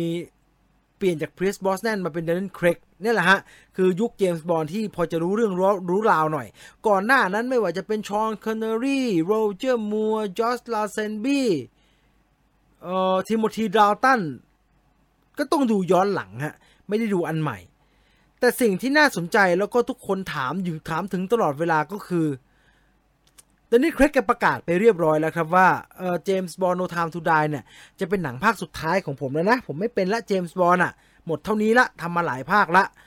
ทุกครั้งที่มีเรื่องแบบนี้เกิดขึ้นมันก็จะมีข่าวมาโดยตลอดครับว่าแล้วใครจะมาเป็นเจมส์บอนด์คนใหม่พอมีข่าวว่าแล้วใครจะมาเป็นเจมส์บอนด์คนใหม่เนี่ยมันก็จะเกิดช้อยส์แบบเนี้ยขึ้นบ่อยมากฮะเจมส์บอนด์ผิวดำเคยมีชื่อนักแสดงผิวสีมากมายครับผิวดำเยอะแยะไปหมดเลยที่ถูกเสนอชื่อมาบอกว่าโอ้นี่ต้องเป็นเจมส์บอนด์ต้องเป็นเจมส์บอนด์มีตั้งแต่คิวบา กูดดิ้ง จูเนียร์นะครับผมจำได้เคยมีชื่อนี้โผล่ออกมาจนกระทั่งไอดิส เอลบาณวันนี้ก็มีชื่อโผล่ออกมาครับว่าน่าจะเป็นเจมส์บอนด์ได้จนถึงปัจจุบันมีการพูดถึงกระทั่งว่าหรือสายลับรหัส007คนใหม่จะเป็นผู้หญิงดีพอตัวเลือกมากมายมหาศาลแบบนี้นะครับในยุคสมัยที่ทุกคนพยายามจะพูดว่าไม่มีสีไม่มีเพศนะเราควรจะเท่าเทียมเราควรจะเท่าเทียมให้โอกาสทุกคนไม่ต่างกันมันก็เกิดการถกเถียงเป็นจำนวนมากครับเพราะว่าก่อนหน้านี้สเปคการเลือกนักแสดงมาเป็นเจมส์บอนด์เนี่ยมันไม่ใช่ผิวสีกับไม่ใช่ผู้หญิงนะครับมันสเปซิฟิกมากฮะมันเจาะจงมากๆอย่างน้อยต้องเป็นอังกฤษผู้ชายผิวขาวไซส์ประมาณนี้ใส่สูทแล้วดูโอเคประมาณนี้จะต้องมีเสน่ห์ในแบบนี้ชัดเจนนะฮะค่อนข้างจะมีใช้คำว่ามีพิมพ์ดีกว่าถึงแม้จะไม่คล้ายกันนะแต่ส่วนใหญ่ก็ดูมีพิมพ์นิยมก็ดูมีพิมพ์ที่ดูมีการสืบเนื่องมีการต่อเนื่องที่เป็นเจมส์บอนด์ได้มีคุณแดนนิล เครกนี่แหละครับที่ดูแหกขนบเป็นเจมส์บอนด์แล้วตอนที่แกปรากฏตัวครั้งแรกในบทเจมส์บอนด์เนี่ยก็โดนต่อต้านเยอะไม่ใช่น้อยนะครับแต่ว่าณวันนี้เจ้าตัวออกมาให้สัมภาษณ์ครับในเรื่องที่เกี่ยวกับการหาเจมส์บอนด์คนใหม่เมื่อมีคำถามว่ามิสเตอร์ เครกยูว่าเจมส์บอนด์คนใหม่เนี่ยเป็นผู้หญิงได้ไหมดังนั้นเครกตอบเอาไว้แกไม่ได้บอกว่า no ไม่เป็นผู้หญิงไม่ได้ผมว่าไม่ดีหรอกแกไม่ได้ตอบแบบนั้นนะครับแต่สิ่งที่เดนิล เครกเนี่ยตอบน่าสนใจมากครับเดนิล เครกบอกว่าคำตอบของเรื่องว่าเจมส์บอนด์ควรจะเป็นใครเนี่ยผมว่าจริงๆแล้วมันเป็นเรื่องที่ซิมเปิลมากนะเป็นเรื่องที่เรียบง่ายมากนะเพราะว่าสำหรับแกในฐานะนักแสดงที่เป็นเจมส์บอนด์มาแล้วเนี่ยเดนิล เครกบอกว่าผมว่าการเลือกนักแสดงที่จะมาเป็นเจมส์บอนด์เนี่ยมันต้องซิมเปิลมากๆครับมันต้องมองกันแบบเป็นปกติมากๆจะเป็นผู้หญิงเหรอจะเป็นผิวสีเหรอทำไมเราถึงจะต้องเอาผู้หญิงมาเล่นเป็นเจมส์บอนด์ล่ะครับ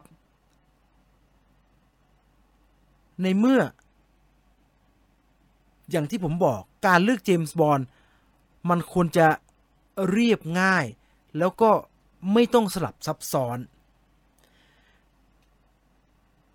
ผมว่าครึ่งหนึ่งที่แดนนิล เครกพูดก็ถูกครับไม่ได้บอกว่าผู้หญิงเป็นเจมส์บอนด์ไม่ได้แต่ผมว่าแดนนิล เครกกำลังจะบอกว่าทุกคนคิดมากไปป่ะหานู่นหานี่แปลกเยอะไปหรือเปล่าพยายามจะคิดต่างคิดฉีกคิดหาช้อยที่มันพิสดารเกินไปหรือเปล่าจริงๆมันอาจจะกลับมาที่ทุกอย่างที่เรียบง่ายนะเจมส์บอนด์ก็คือเจมส์บอนด์แหละไม่ต้องคิดเยอะหรอกจะต้องประมาณนี้แหละเจมส์บอนด์อ่ะดังนั้นแล้วอันนี้ต้องรอดูกันต่อไปในอนาคตครับว่าเขาจะตัดสินใจยังไงแต่ถามผมนะผมว่าแดนนิล เครกถูกสตูดิโอไม่คิดเยอะหรอกฮะ ไม่ใช่ว่าเป็นผู้หญิงแล้วไม่ดีแต่ก่อนหน้านี้เคยมีคนลองครับ Ghostbuster เปลี่ยนทีมเลยเราเป็น Ghostbuster ยุคใหม่แล้วไม่ต้องยึดติดกับทีมเก่าโอเคแหละเราเอานักแสดงชุดเก่ากลับมาแสดงด้วยแค่แสดงด้วยนะไม่ได้เป็นบทเดิมด้วยเอามาปรากฏตัวเป็นสีสันเป็นน้ำจิ้มเล็กๆน้อยๆแต่เราจะเปิดศักราชใหม่ให้กับ Ghostbuster โดยการทำทีมหญิงล้วนไม่ได้ตังค์เลยฮะไม่ได้ผิดเพราะว่าเป็นผู้หญิงแต่ผิดเพราะว่าไม่ได้เดินตามสิ่งที่มันเคยประสบความสำเร็จผมว่าใช้คำนี้ดีไม่ได้เดินตามสิ่งที่มันเคยประสบความสำเร็จพอกลับมาทำใหม่ Ghostbuster เจียมเนื้อเจียมตัวมากฮะถ้าจะทำ Ghostbuster มันก็ต้องทำต่อจากสิ่งที่มันภูเขาลูกเก่ามันใหญ่อยู่แล้วถ้าเราจะทำอย่างเดิมต่อแล้วก็แค่ถมภูเขาลูกเก่าให้มันใหญ่ขึ้นเรื่อยๆเขาเรียกว่าต่อยอดจริงไหมการที่เราจะต่อยอดแต่เราดันไปถมภูเขาลูกใหม่เนี่ยมันก็เล็กนิดเดียวแล้วมันนั่งถมกันใหม่ก็เหนื่อยถูกไหมฮะดังนั้นแล้วเนี่ยเป็นคำตอบที่ถูกฮะอย่าคิดเยอะธรรมดาไว้แล้วเราก็จะได้เจมส์บอนด์ที่จริงๆเฮียก็ผีขนบพอสมควรนะ จริงๆเฮียก็ฉีกขนบพอสมควรนะเอารอดูก็แล้วกันนะครับรอดูผมว่าแคสมันจะออกมาเหมือนตอนนั้นนี่เครกได้ครับผมว่านะเพราะว่าตอนเพียร์ส บรอสแนนได้อะแกก็ไม่ได้ดังนะฮะแกก็ไม่ได้แบบว่าโอ้โหเหมือนเอาทอมครูซมาแสดงแบบนั้นนะไม่ใช่นะครับผมจำได้เลยว่าตอนที่เพียร์ส บรอสแนนได้อะสิ่งที่เราจำได้คือเขาเอาไอ้ผัวใหม่แซลลี่ฟิลใน Mrs. Doubtfire มาเป็นเจมส์บอนด์เว้ยมันชื่อไอ้สตูผมจำได้ตัวละครที่ที่เพียร์ส บรอสแนนเล่นแล้วจำได้กันอยู่ว่าก่อนที่จะมาเป็นเจมส์บอนด์มันเล่นเป็นผัวใหม่แซลลี่ฟิลใน Mrs. Doubtfire เป็นไอ้สตูเอาไอ้สตูมาเป็นเจมส์บอนด์เหรออะไรแบบนั้นเดนนิส เครกก็เหมือนกันครับเดนนิส เครกไม่ได้อยู่ในสปอตไลท์อะไรมากมายนักดังนั้นแล้วผมว่าอันนี้เป็นสูตรคล้ายๆ Marvel คือสำหรับบางตัวละครเอาคนใหม่แกะกล่องไปเลยดีกว่าจะได้น่าสนใจแต่เขาจะแกะไปทางไหนจะแกะแปลกหรือแกะตามขนบอันนี้รอดูในอนาคตก็แล้วกันนะครับเอาเป็นว่าดู No Time to Die ก่อนนะ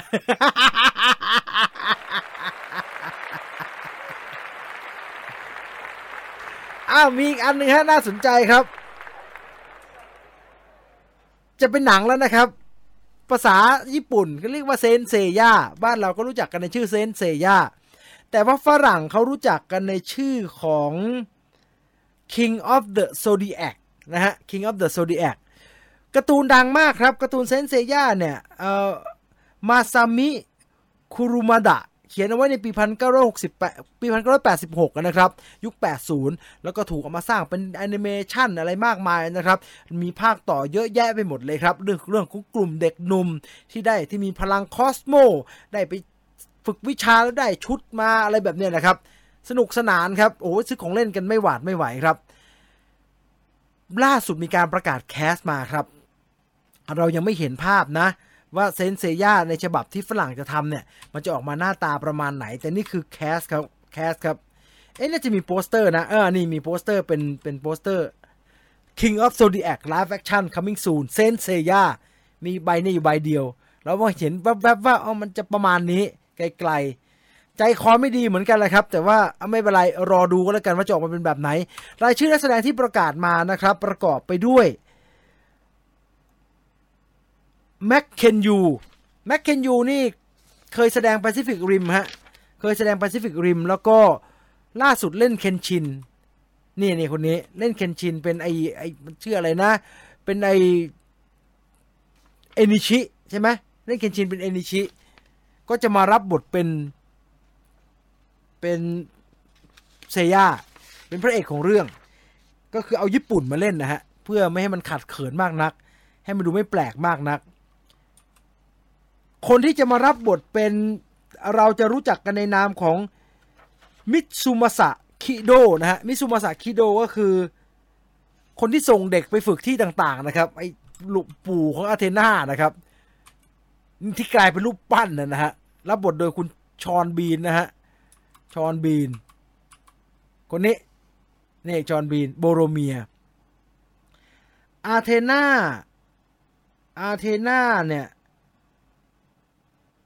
ซาอุริอาเทนาเนี่ยจะเป็นเมดิสัน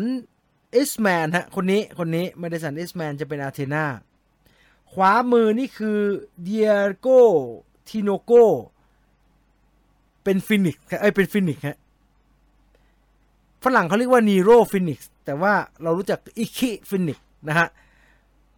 ออกมาจริงจะสภาพไหน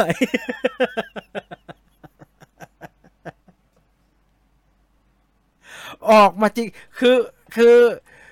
อันนี้ไม่ต้องลุ้นนะชอนบีนจะตายไหมเพราะตายห่าตั้งแต่หนังยังไม่เริ่มหรอกครับน่าจะเป็นภาพเก่าแล้วก็ตาย10 ปีผ่านไปแล้วตายห่าเป็นรูปปั้น ฉะนั้นไม่ต้องลุ้นตายไหมเป็นตัวละครในอดีตอันนี้ตายชัวร์อยู่แล้วไม่ได้ตายบนจอด้วยผมว่านะจะแย่กว่านั้นอีกเซนเซย่าโอ้โหฝรั่งทำผมว่าพังแน่ๆ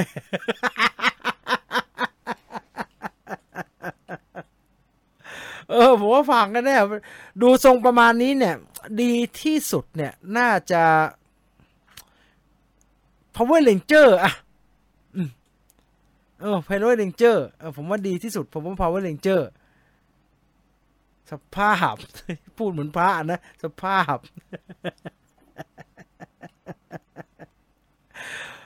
น่าดีที่สุดน่าจะ Power Ranger ฮะ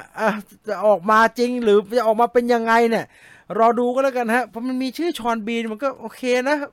มันก็แต่มันก็จะไม่เยอะนะครับชอนบีนมันก็เป็นหนึ่งเดียวที่เรารู้จักอะนะฮะมันตลกแน่เลยว่ะ เขียนเรื่องใหม่เยอะๆผมว่าเรื่องเดิมที่ญี่ปุ่นเขียนไว้ไม่เหมาะผมไม่ได้ว่านะฮะมันก็เป็นการ์ตูนที่สนุกตอนเด็กก็ติดมากๆนะเรื่องมันก็ไม่ได้ดีอะไรมากมายนะฮะเซย่าเนี่ย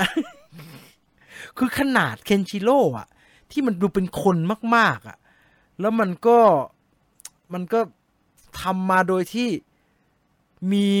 แมทแม็กเป็นต้นทางด้วยซ้ำไปอ่ะแต่พอมันกลับเอาเคนชิโร่มาทำเป็นหนังคนเล่นอีกทียังไม่ค่อยเวิร์กเลยครับแล้วเซนเซย่าที่มันแต่งตัวกันแบบเนี้ยการ์ตูนอ่ะ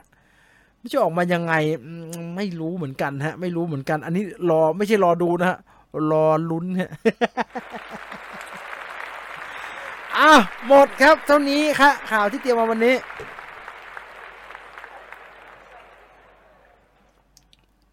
ผมอยากเชียร์ให้รอดแต่ลึกๆแล้ว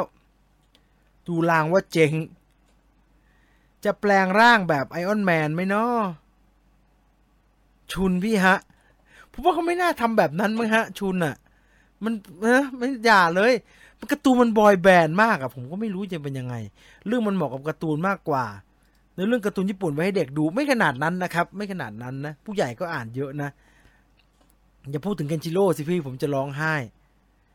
ได้ดีที่ชุดเกราะเท่แต่มันเท่แบบอยู่ในการ์ตูนนะครับมันกลายเป็นหนังมันจะเท่ไหมอ่ะขนาดการ์ตูนภาคต่อยังไม่ค่อยไหวเลยดราก้อนบอลยังเละดราก้อนบอลน่ะมันยากกว่าเซนเซย่าครับเรื่องมันไม่เหมาะซะเลยครับแต่ยังไงชื่อ Night of the Zodiac ก็โอเคโอเคหรือว่าทำชุดมันต้องชุดเหมือนพวก Wonder Woman อย่างนั้นน่ะแล้วมันจะเวิร์กใช่ไหมมันต้องเพ้นแบบมืดหน่อยมันสีเป็นลูกกวาดอย่างงี้ไม่น่าเวิร์กเว้ยผมว่าเละ ยกเว้นให้ไฟกีเป็นคนในการสร้างครับอาจจะตอบโจทย์ผมว่าไฟกีก็เอาไม่อยู่ครับไม่ได้ง่ายครับผมว่าไฟกีก็เอาไม่อยู่ผมว่าเละแน่ทำไมเดธออนนาเลื่อนครับก็มันโควิดนะครับเลื่อนไปไหนก็ไม่รู้ตอนนี้เดธออนนาคงเห็น Wonder Woman ใช่มัน Wonder Woman ใส่ขนาดแก้วกระโดดใส่สีทองนั่นน่ะผมว่าไม่ค่อยเวิร์กเลยนะดูแปลกๆเลยอะดูแบบใช่ป่ะวะผมไม่ขออะไรมากขอแค่โลที่แข็งแกร่งที่สุดไอ้คิโลชิลิวเนี่ยแข็งแกร่งที่สุดเนี่ยผมทะลุบ่อยเหลือเกิน ถ้า ท่านี้ก็แล้วกันนะครับสำหรับ Major Movie Talk ในสัปดาห์นี้นะครับยังไงก็ขอบคุณทุกคนที่ติดตามรับฟังรายการมาจนถึงเวลานี้ 4:19 นาทีนะครับเห็นไหมเกินเวลาชั่วโมงจะตาย1ชั่วโมง18นาทีที่อยู่กันมาขอบคุณมากๆนะครับวันศุกร์นี้อย่าลืมนะแห่กันไปที่ YouTube Channel Scoop Viewfinder Radio นะครับคุณตุลมาจัดด้วยสนุกสนานเฮฮากันนะครับ 3 ทุ่มตรงนะครับส่วน Major Movie Talk แบบนี้ก็ 3 ทุ่มวันพุธที่ Major Group นะครับรวมทั้งฝากเนื้อหาอื่นๆที่ผลิตโดยทีมงาน Viewfinder นะครับและทีมงานอื่นๆก็ตามที่อัปโหลดอยู่ใน YouTube Major Group นะครับไม่ว่าจะเป็นรายการWhy Must See ไม่ดูไม่ได้แล้วนะครับ Major Trailer Talk นะครับ Major Movie Talk Short News นะครับแล้วก็รายการ Major Movie Talk แบบนี้นะครับสามารถติดตามรับฟังได้ที่ YouTube Channel Major Group นะครับวันนี้หมดเวลาแล้วนอนหลับฝันดีว่ะ นอนหลับฝันดีราตรีสวัสดิ์ทุกท่านผมจีนวิวไฟเดอร์ลาไปก่อนนะครับสวัสดีครับ